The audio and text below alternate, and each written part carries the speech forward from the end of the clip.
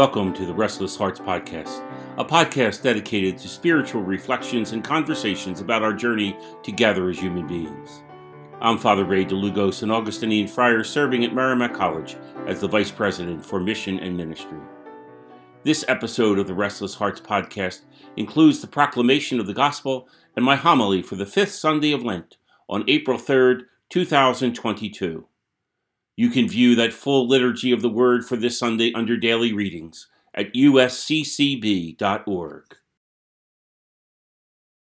My sisters and brothers, the Lord be with you.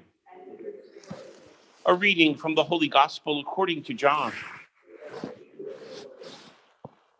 Jesus went to the Mount of Olives, but early in the morning he arrived again in the temple area, and all the people started coming to him, and he sat down and taught them. Then the scribes and the Pharisees brought a woman who had been caught in adultery and made her stand in the middle. They said to him, "Teacher, this woman was caught in the very act of committing adultery. Now in the law, Moses commanded us to stone such women. So what do you say?" They said this to test him, so that they could have some charge to bring against him. Jesus bent down and began to write on the ground with his finger. But when they continued asking him, he straightened up and said to them, "Let the one among you who is without sin be the first to cast a stone at her." Again, he bent down and wrote on the ground. And in response, they went away, one by one, beginning with the elders. So he was left alone with the woman before him.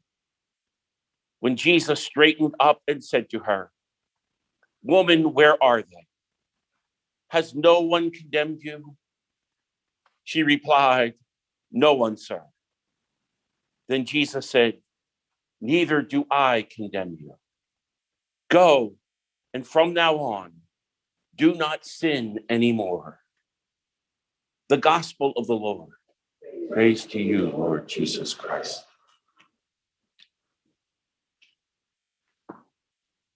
What a horrible story. And yet, this incident in the life of Jesus was one that the church was not willing to let go, to suppress it. Although it didn't appear in what we know as the oldest manuscripts of any of the Gospels. And yet it seemed to be circulating, because not only is it a pretty horrible story, it's a story that captures the very essence of the mission and ministry, saving mission of Jesus among us. It captures everything that is wrong with us and everything that he has come to rescue us from. And the problem is that in this story, the everything that is wrong with us was the everything that some of the characters in the story thought were right with us. It really invites us to see what Jesus had to turn upside down in order to set us free, and what we might need to have turned upside down in our understanding of what is good and right and what is needing to be transformed and changed. The scribes and the Pharisees were of one mind and one heart this day. I'm sure that a group like that had no shortage of competition among themselves and disagreements and conflicts and jealousies and pettiness that would cause them sometimes, maybe more often than not, to fight with each other and argue. But on this day, they are joined in a unity that is frighteningly powerful. They have found a reason to become one, to protect what they thought was worthy of their protection and what they thought was worthy of the cost of a woman's life. And so with that unanimity, they drag her in front of him and puff themselves up with pride to test him in his knowledge of the law. They are intent on proving him to be an imposter, a fraud, a sinner, someone who rejects and denies the importance of the law. They want to prove him to be a blasphemer because they see in him, not in this poor woman, but in him, the truly dangerous enemy to what they hold dear and precious. And then they go away one by one. Their unity is shattered by that one sentence: let whoever is without sin be the first to cast the stone at her. I wonder if some of them were tempted to throw the stone anyway. I wonder if that line didn't first infuriate them even more. But somehow or another, that power of that word coming from this Jesus touched something in them. And they went away one by one. We don't know what happened when they were alone with themselves, considering what had just occurred.